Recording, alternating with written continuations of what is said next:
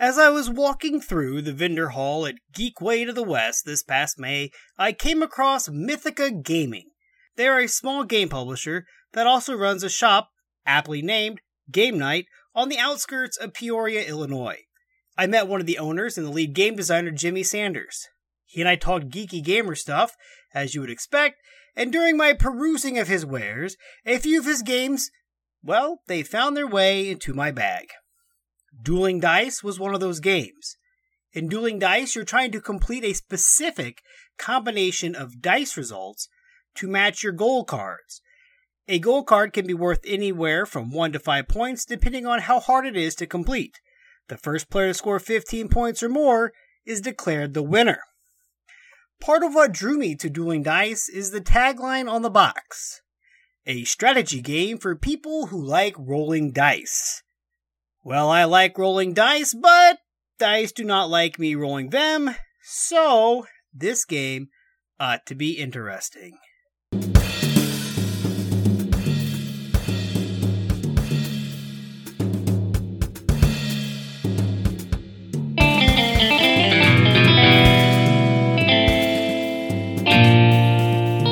Alright, welcome back to Eat Lunch and Board Game. I'm your host, Adam Collins, and let's take a look at the rule clarity for Dueling Dice. The rulebook is one 8.5 by 11 sheet of paper folded in half, making a total of 4 pages. The rules of the game are quite clear. I do wish, however, that they'd covered a complete set comprised of 5 rounds. Why? Time to explain to newcomers. This is the game's biggest setback. It's the largest hurdle. Explaining Dueling Dice can take 15 minutes or more. Complexity, though, is not the issue. Iconography is not the issue. It is just the concept of the game. I explained this game to my son in about 5 minutes. It took a little longer with the wife, but both of them have a working knowledge of dice games such as Roll For It. However, at work, it seemed like no one was grasping what I was trying to tell them. I think that my coworkers were also a little intimidated by the polyhedral dice. Then, we just played the first set, and BAM! It was all clear. So my advice, just play an open hand set with everyone so that it clicks much, much faster. To prove this, I recently showed this game to my sister and brother-in-law. I taught it with the open hand method I just explained, and they got it perfectly. Gameplay. To set up, place the community board in the middle of the table and dump out all the white community dice onto their corresponding spots on the board. Each die has its own space: D4, D6, D8, D10, and D12. Each player then selects a color of dice in the matching player board. Shuffle the goal cards, and place the stack on the draw spot on the community board. Boom! Setup is now complete. Now it is time to play a set. A set consists of 5 rounds. There are 5 circles on your player mat, and each one will contain a dice at the end of this set. At the start of each set, each player then draws 3 goal cards from the top of the deck. Up to 2 may be discarded, and you draw back up to 3. These are your 3 goals. The object here is to try and get the goal cards to work together. For example, one goal card could say that it needs a colored D12 to be a 6 or lower, and another goal card could need a D12 that is odd. This could be the same die. For instance, a colored D12 with a 1, 3, or 5 would fit both cards.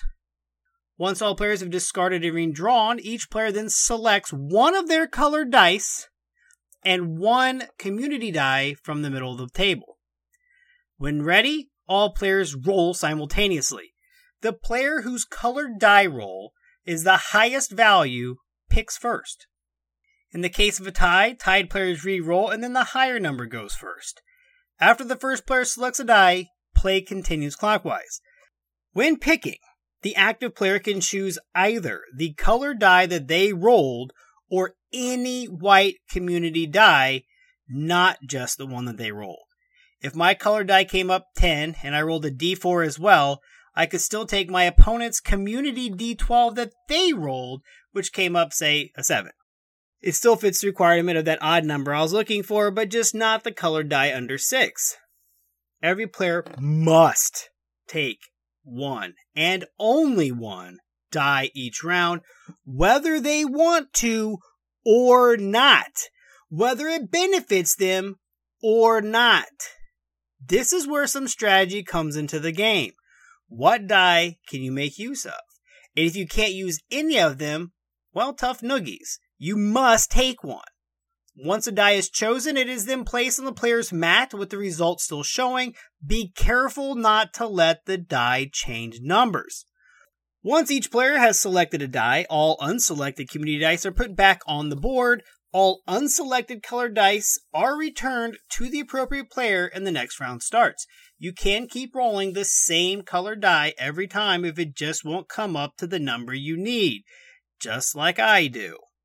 After 5 rounds, every player shows which gold cards they were able to complete, and those are flipped face up and score for the point value. The ones that were not completed are then discarded with no penalty. The game ends when the first player scores 15 or more points, and in case of a tie, the tied player with the fewest completed gold cards is declared the winner. Replayability. With 92 gold cards, I feel that the replayability is strong in this game. The rules do state that if all gold cards have been gone through and discarded, shuffle them and continue playing. I can only imagine that this would happen at a higher play count. Games of 3 or 4 players, well, we usually only use about 2/3 of the deck. Components. The player boards are a bit flimsy and might wear some, but they're not handled too much. The community board is a nice thick chipboard. The 92 gold cards are small, but of very nice quality. They're a bit hard to shuffle, but I'm okay with that, as they will stand up to some repeated use. I cannot see any need to sleeve them. The iconography is easy to read. The 4 sets of colored dice are all of good quality. My only complaint, though, in that is that the yellow dice can be a bit hard to read, but that is such a minor thing. Mythical Gaming has made a great game. Lunchtime potential.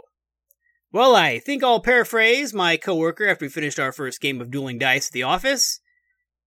Quote, "This game, next week, again please." End quote. We were pressed for time to get that first inaugural game in, but I have no doubt that we can get future games in under 60 minutes. I have had the other 2 coworkers who played in that inaugural game ask that we play it again and tell me how much they liked it, which was a lot. Dueling dice should be playable over lunch hour, no problem. Artwork.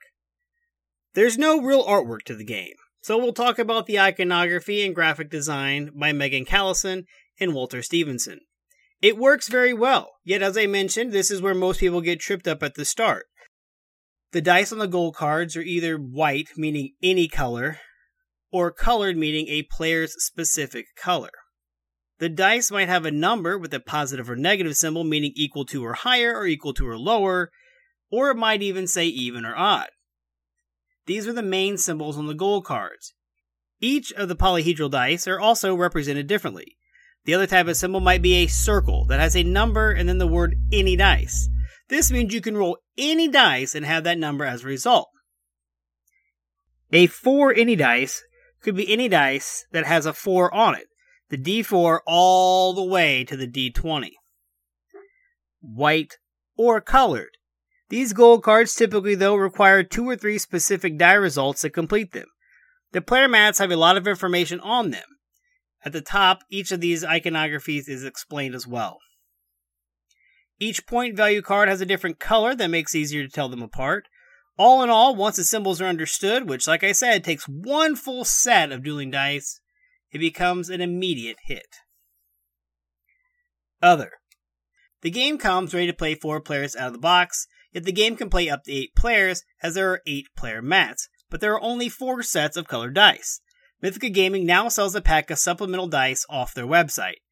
This will add 4 additional sets for the 4 additional players, but not to toot my own horn here, but that was my idea.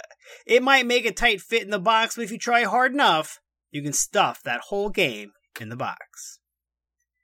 Bang for the buck. The base game is $49.99 right off the Mythica Gaming website, which is www.mythicagaming.com and linked in the show notes.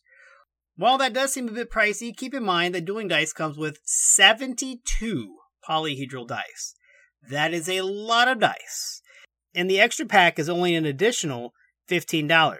So for $65, you can have a game that can play 8 players. That is a good deal.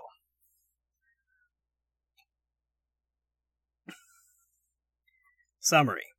Sadly, I think Dueling Dice has made Roll For It obsolete for me. I have never played a game before and thought after just one play, I don't need to play a different game again. I love Roll For It. I have taught so many people how to play, and so many people have purchased Roll For It because of me. Well, I hope that those same people purchase Dueling Dice. It adds more strategy with the hidden knowledge and higher player counts that makes the game even better. There's more dice to choose from, and that's never a bad thing. Can you figure out what the other players need? If so, don't roll that die. Trying to link your cards together in one set to maximize your dice feels like you've really accomplished something. In one game, I made a huge comeback over the Sun when he was at 12 points, and I had played it safe up until that point. I linked all 3 of my cards together, was able to score 9 points, bringing me from 7 to 16. Then there are the other times I just need my color die to roll an odd number, and in all 5 turns, well, it was even every time. There is luck, yes. But as the box says, Dueling Dice truly is a strategy game for people who like rolling dice. I'm always looking for more games that are lunchtime friendly and appropriate. Go to my website and suggest one, just like listener Kev Kahn did, who suggested Wits and Wagers from a few weeks ago. It was a great lunchtime game that was an instant hit with my coworkers. Leave your suggestion and I will try to obtain a copy and play it, then give you a shout out like Kev Kahn. Again, you can leave that at podinbox.com/eatlunchandboardgame in the chat section. I will monitor the chat section, and also I will be answering questions if you ask any. As usual, you can reach out to me at www.eatlunchandboardgame.com, facebook.com/groups/eatlunchandboardgame, podinbox.com/eatlunchandboardgame. Don't forget to rate and leave a review wherever you listen. And remember, board games build bridges.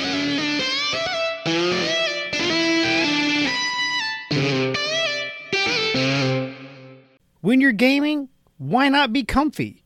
Go over to supportplayer.org. Click on the cards, pieces, and dice to get some merch. These t-shirts are some of the most comfortable I have ever worn. That's supportplayer.org, and there's a link on eatlunchandboardgame.com.